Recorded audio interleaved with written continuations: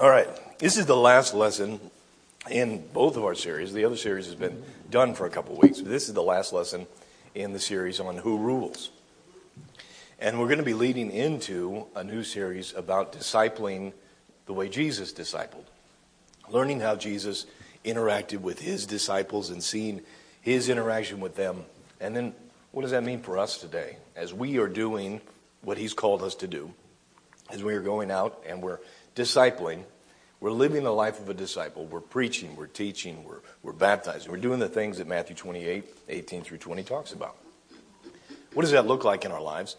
So this last lesson here about who rules, hopefully will get us to that thought process of discipling the way Jesus discipled. Because if we want to live a life that is ruled by God, and we've got to do what God says, right? Amen. We've got to do what Jesus says. I'm no longer my own person. I don't get to make the rules for me. You don't get to make the rules for you. I don't make them for you either, and you don't make them for me. We live by God's rules. We live the way he designed us to live. That's the good way to live, period. If he made life, he knows how to live, right? He knows how we should live. And in this world, I think, I don't know if you've been tempted to ever take the easy route. Anybody ever been tempted to take the easy route? Sure. I have. And almost in any situation in life, there's probably something that could lead you to an easy way. I mean, even in video games, I remember when I played I still play video games. Much to, well, I know I'm old, but I still like them. But I remember way back when you had cheat codes you could put in. Cheat codes in the back of magazines that you could look up to help you with the games, to make them easier. Although ironically, at first it makes it easier, but then it kind of ruins the challenge of the game too. And it kind of makes it not as fun, because all of a sudden, you do whatever you want. The reins are off. I mean, it's not a challenge anymore. But in every aspect of life, there's an easy button. Even on TV, right? That office store likes to sell you that easy button. You need some help? Just hit that easy button and you got it. At school, you didn't study? Cheat off the guy in front of you or the girl in front of you. The easy button. Right? Cheat. Why not? Cheat codes for games. Cheat. Easy button. That's kind of what you could how you could live your life, and I think that's how you could try to live your spiritual life too. You could try to cheat. You try to take shortcuts. But where are the shortcuts going to take us? I don't think they're going to take us to where we need to go. Jesus himself doesn't take shortcuts, didn't take shortcuts, and I think that if we're going to live the life that Jesus has called us to live, then shortcuts aren't available to us either. We don't get to just sit here and osmosisly, soak up God's word and then all of a sudden turn around and just be these amazing Christians. It takes some effort. It takes some willingness to do what God is asking us to do, to make that choice, like Bill talked about this morning. If our hearts are not making a choice to come to God, well, we've kind of made our choice. But when we make the choice to have a heart that is after Christ, after God, that's an ongoing choice too. It's an ongoing process. It's a choice that keeps on making, or we have to keep on making. Do you mean? And if you're going to follow along with me in the Bible, go to Luke chapter 9. Because if that kind of life, if cheating life, making things easy, seeps into our spiritual life, it's going to ruin us.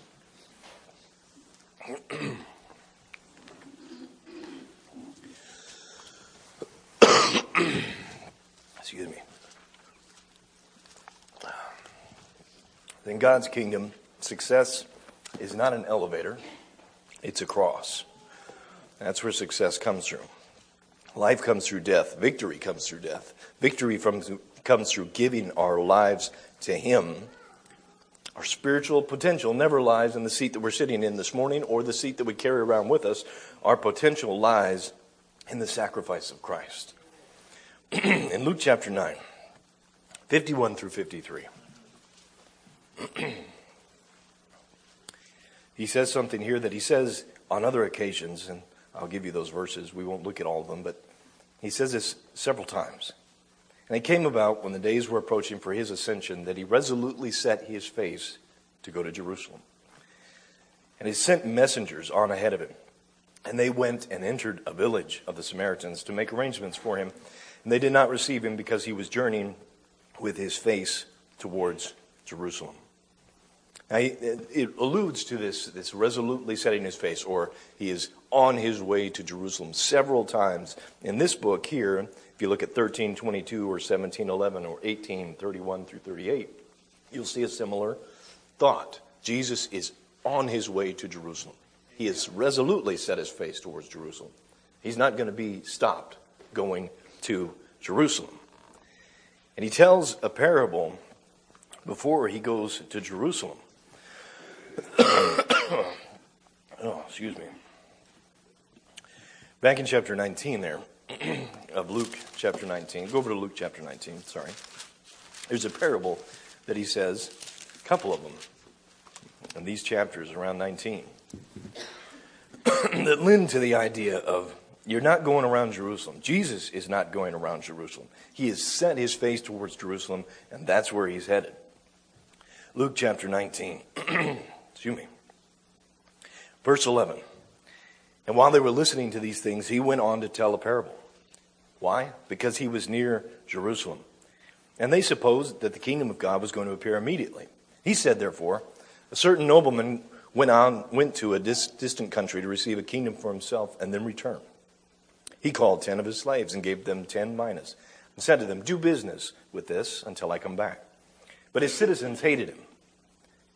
They hated him.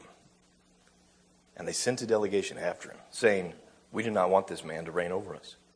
Came about when he returned after receiving the kingdom, he ordered that these slaves to whom had been given money be called to him in order that they might know what business they had done. He might know what business they had done. And if they first appeared, saying, Master, your mina has made 10 minas more. There's the first one. It's made 10 minas more. He said to him, well done, good servant, good slave.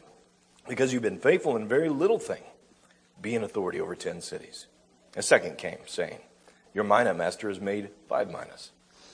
And he said to him also, you are to be over 5 cities. And another came, saying, Master, behold your mina, which I kept put away in a handkerchief. For I was afraid of you. Because you are an exacting man, you take up what you did not lay down, and reap what you do not sow. And he said to him, by your own words I will judge you, you worthless slave. Did you know that I am an exacting man, taking up what I did not lay down and reaping what I did not sow? Then why did you not put money in the bank? And having come, I would have collected it with interest. And he said to the bystanders, take the mina away from him and give it to the one who has 10 minas. And they said to him, Master, he has 10 minas already. I tell you that to everyone who shall be given more. But from the one who does not have, even what he does have shall be taken away. But these enemies of mine who did not want me to reign over them, bring them here and slay them in my presence. And after he had said these things, he was going on ahead, ascending to Jerusalem. Now this parable in the context here, I think he's saying, you got to decide here, who is going to have authority? Jesus is challenging the authority, and he's saying, who's having authority? Who is the one that has authority here? He's pointing to himself as the one having authority. And the next parable will also bring that out, that at this point in time, the Pharisees, the Sadducees, and others question Jesus' authority all the time. Who are you? Why are you doing this? Who gave you the authority to do this? All the time. And he's now, as he's heading towards Jerusalem, as he's getting ready to do what he has come to do, the pinnacle of history here is about to happen. This parable here says, you've got to decide who is in charge. Amen. Who is the one with authority here? Who are you going to serve? And Jesus is throwing down the gauntlet here, and he's saying that the citizens of God's kingdom are going to be responsible for God's work. He's going to make you responsible. He's going to ask you to work in his kingdom. He's going to give you something to do, and he expects you to actually do something in return. And he's going to come back, and you're going to give your report to him. And he says specifically in here, I've got money here, and I want you to take care of this money. And they invest this money. They make more money. And they're doing what the master is asking them to do. But the first 2 servants, they say, we accept your authority. We we submit to your authority and we will do your will. For the third servant, he is not only rejecting the authority, but I believe he's actually hoarding what God has given him. And he's saying, I'm not doing anything with this. Maybe he's too scared. Maybe he's too scared to do something with it, but he's not doing anything with it. He's hoarding the mysteries, the almightiness of God here. And Jesus comes back in this parable and he says, what have you done with my stuff? I haven't done anything. Why not? It kind of reminds me of the spiritual leaders of the time. Jesus comes back and he says, what have you done? We haven't done anything. We're hoarding things. Why are you hoarding things? Why are you refusing the kingdom to these people? Why don't you understand what's going on here? You're testing my authority. Let me tell you who has authority. I have authority. Jesus has authority. If you go over to chapter 20, again, this idea of authority, his authority comes into question.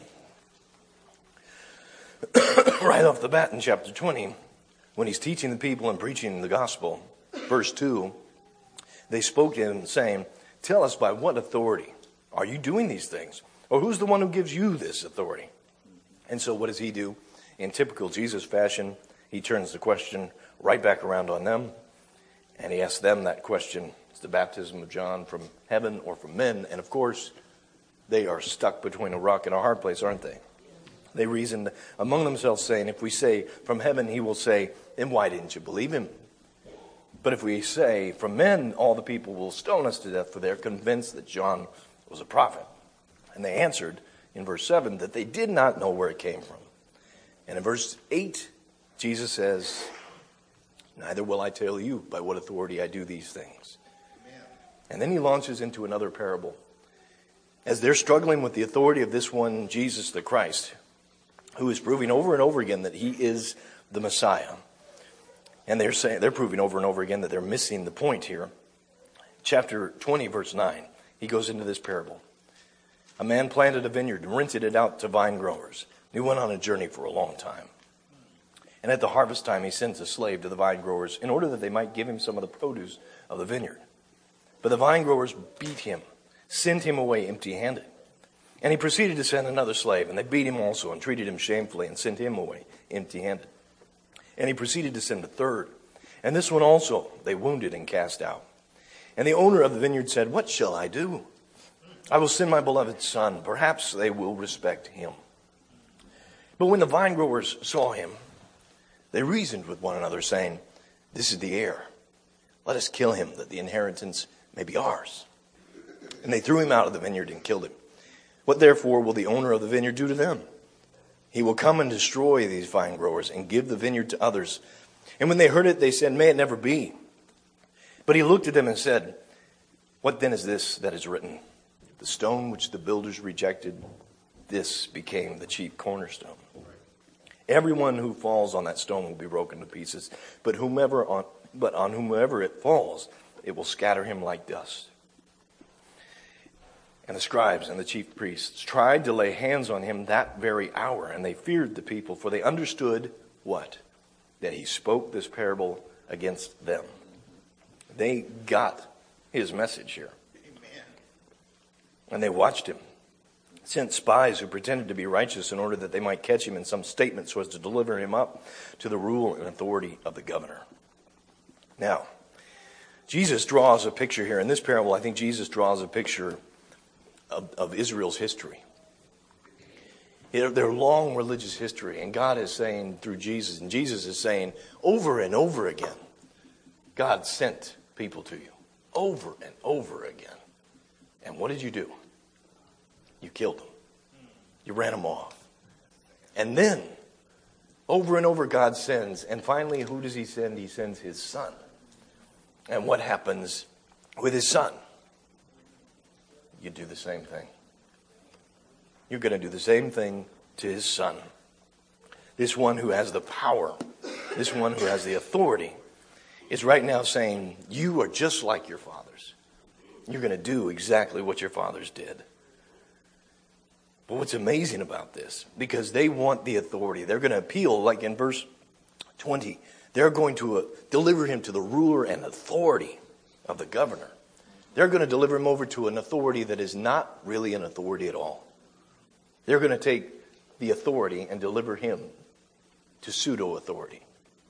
And in fact, when Jesus goes to the cross at Jerusalem, that's God's power on display, isn't it? It's not God's weakness on display. That's actually God's power on display. And he shows everyone at that point what real authority looks like. It looks like a Savior dying on the cross. It looks like a Savior dying for our sins. At Jerusalem, man's limitation is really shown, not man's power. They might have thought for a second, man, aren't we awesome? We got rid of our problem. But what that really showed is just how very limited they were to begin with. God shows his power. But to do all this, where did Jesus have to go?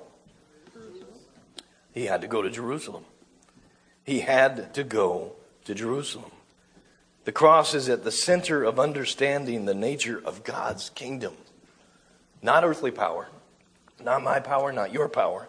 Not someone sitting at the right hand of Jesus. Like he's already argued, you don't even know what you're asking for to sit at my right hand or my left hand. You don't understand what you're asking for. That's not the power you need here.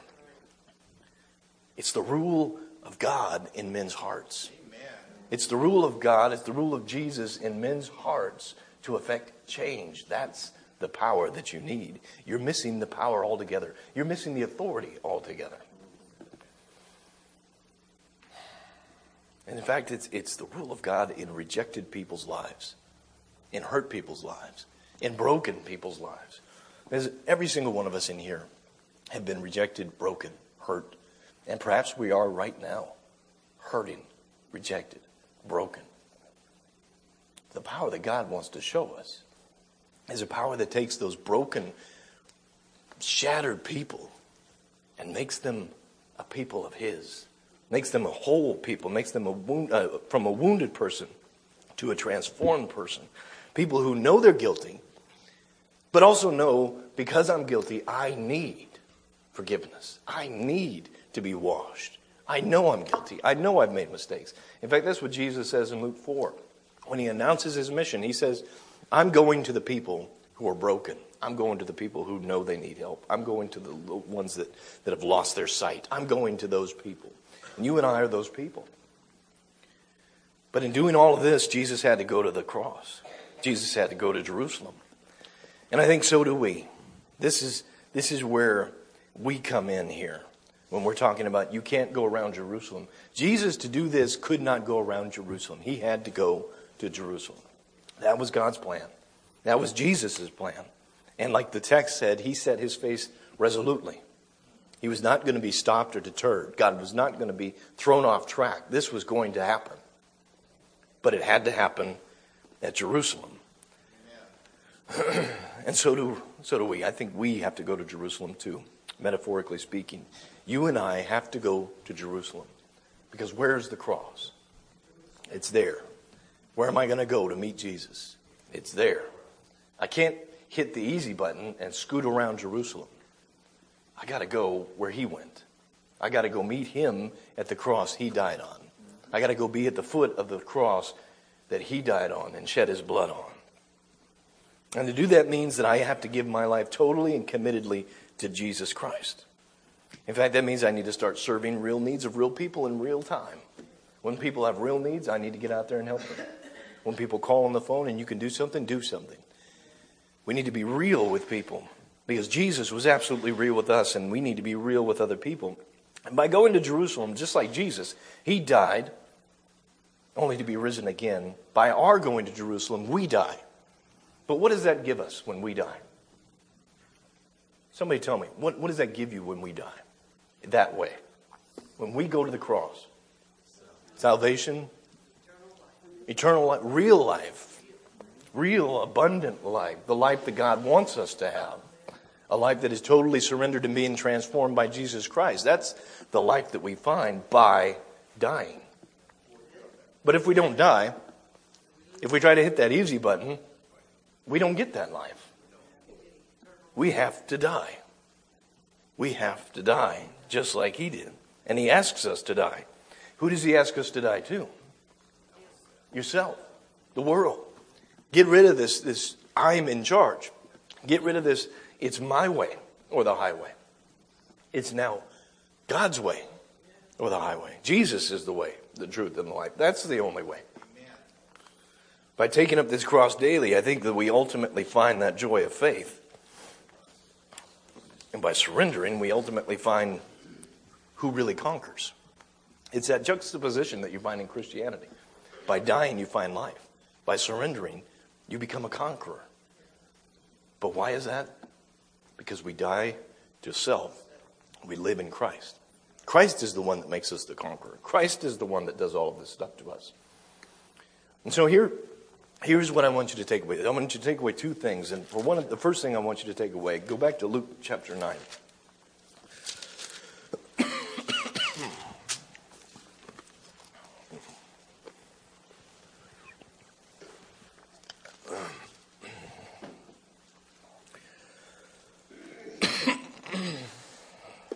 Luke chapter 9. The verses we read were 51 through 33.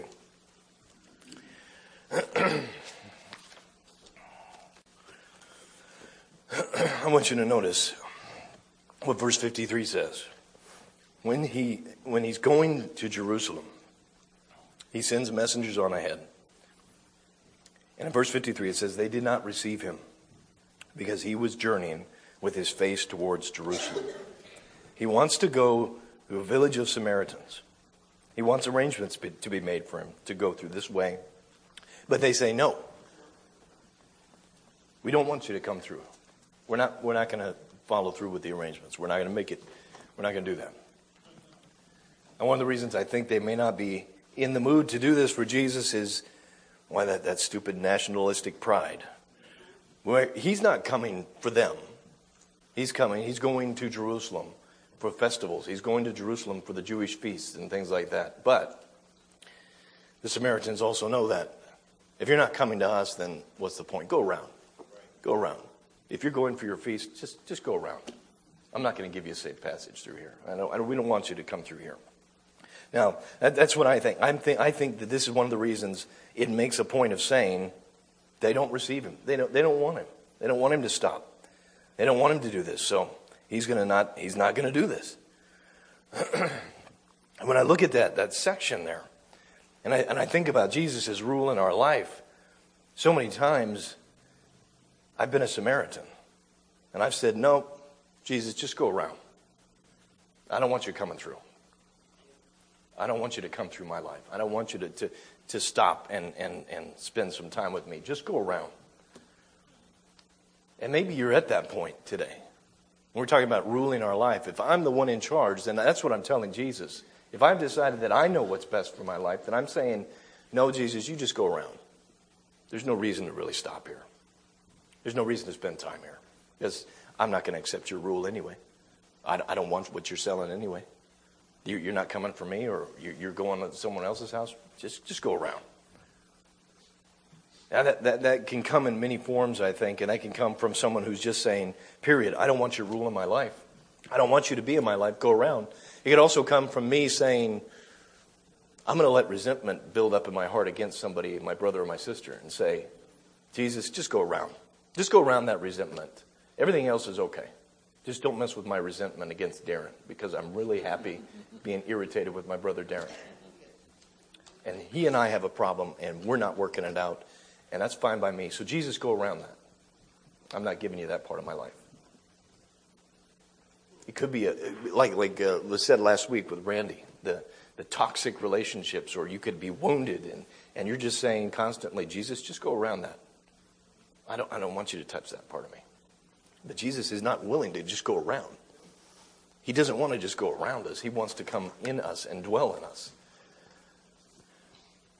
It might look like that, or it might look like me harboring some sin in my life and just saying, you know, Jesus, I've done everything else, but this part of me I'm not so worried about. I like this part of me. Just go around that. I'm gonna keep on doing this. For whatever reason, I'm going to keep on doing this. I keep on falling back into this sin because I don't let you in. I don't let you into that part of my life, Jesus. I want you to go around me. Don't come in this part. Now that could be for someone who doesn't make a decision to have Jesus in their lives at all and say, I don't need you, go around. To a Christian who's struggling and saying, I like being in conflict with my brother or sister. Or, you just can't help me, Jesus. Go around that part. And if we don't let him in, if we're not willing to have our hearts changed by him and be molded and shaped and do some hard things,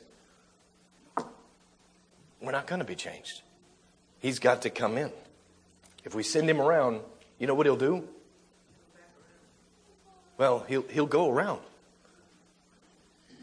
Because he doesn't just forcibly enter into. He doesn't forcibly say, nope, you're going to change. No, it's got to be a partnership here. I've got to say, I want to change, Jesus. Come on in. Let's change. But if I say, nah, go around, Jesus, then he's going to go around. Because he's not going to force me.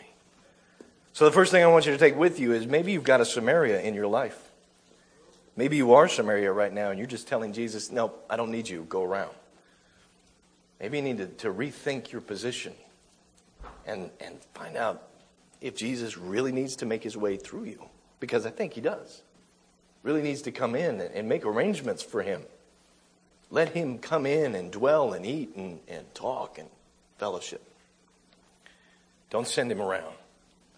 The second thing I want you to think about too is if you're not sending him around, then what is your Jerusalem?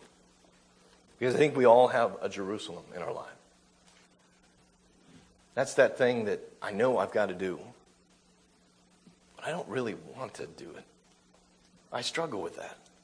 Jesus himself struggled with Jerusalem in the garden, praying, if there's another way, please let this cup pass from me. But let your will be done.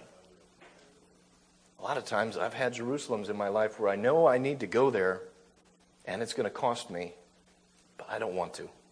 I don't want to do that. If you're not a Samaria, maybe you're a Jerusalem.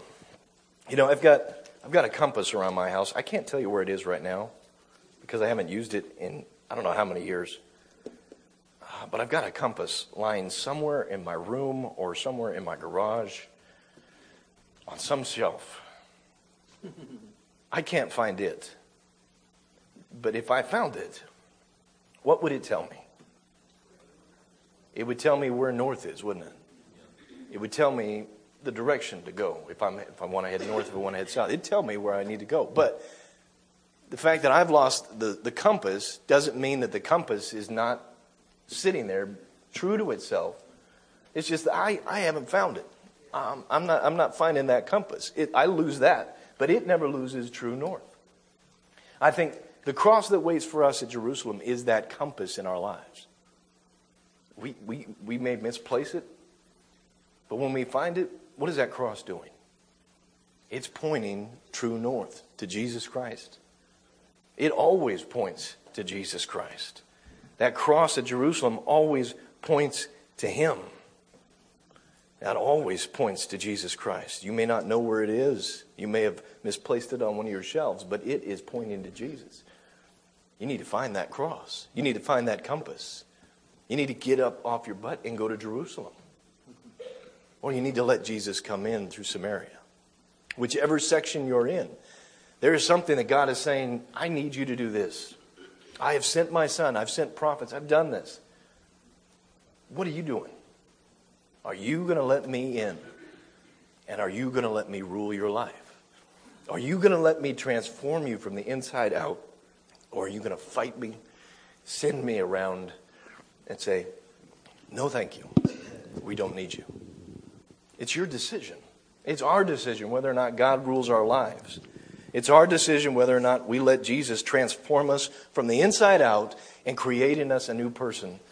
I'll tell you what, I think people sitting here this morning are people who want to be transformed by Jesus Christ, who want to live every day more and more like him and look more and more like him every day.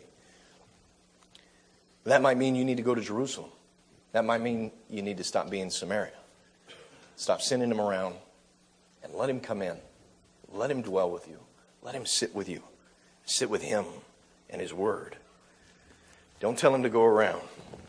That's not where the cross is. The cross is at Jerusalem. And you need to get there. So today, when you ask yourself, are you heading towards Jerusalem, or are you acting like a Samaria? Remember where the cross is at. Remember where you need to set your face resolutely to. The one who constantly points true north, the cross of Christ, Jesus Christ himself. The one who transforms, forgives, saves, redeems, and cleanses all of us. Ask yourself, which direction are you headed today? And which direction will you head for the rest of your life as we stand and as we sing?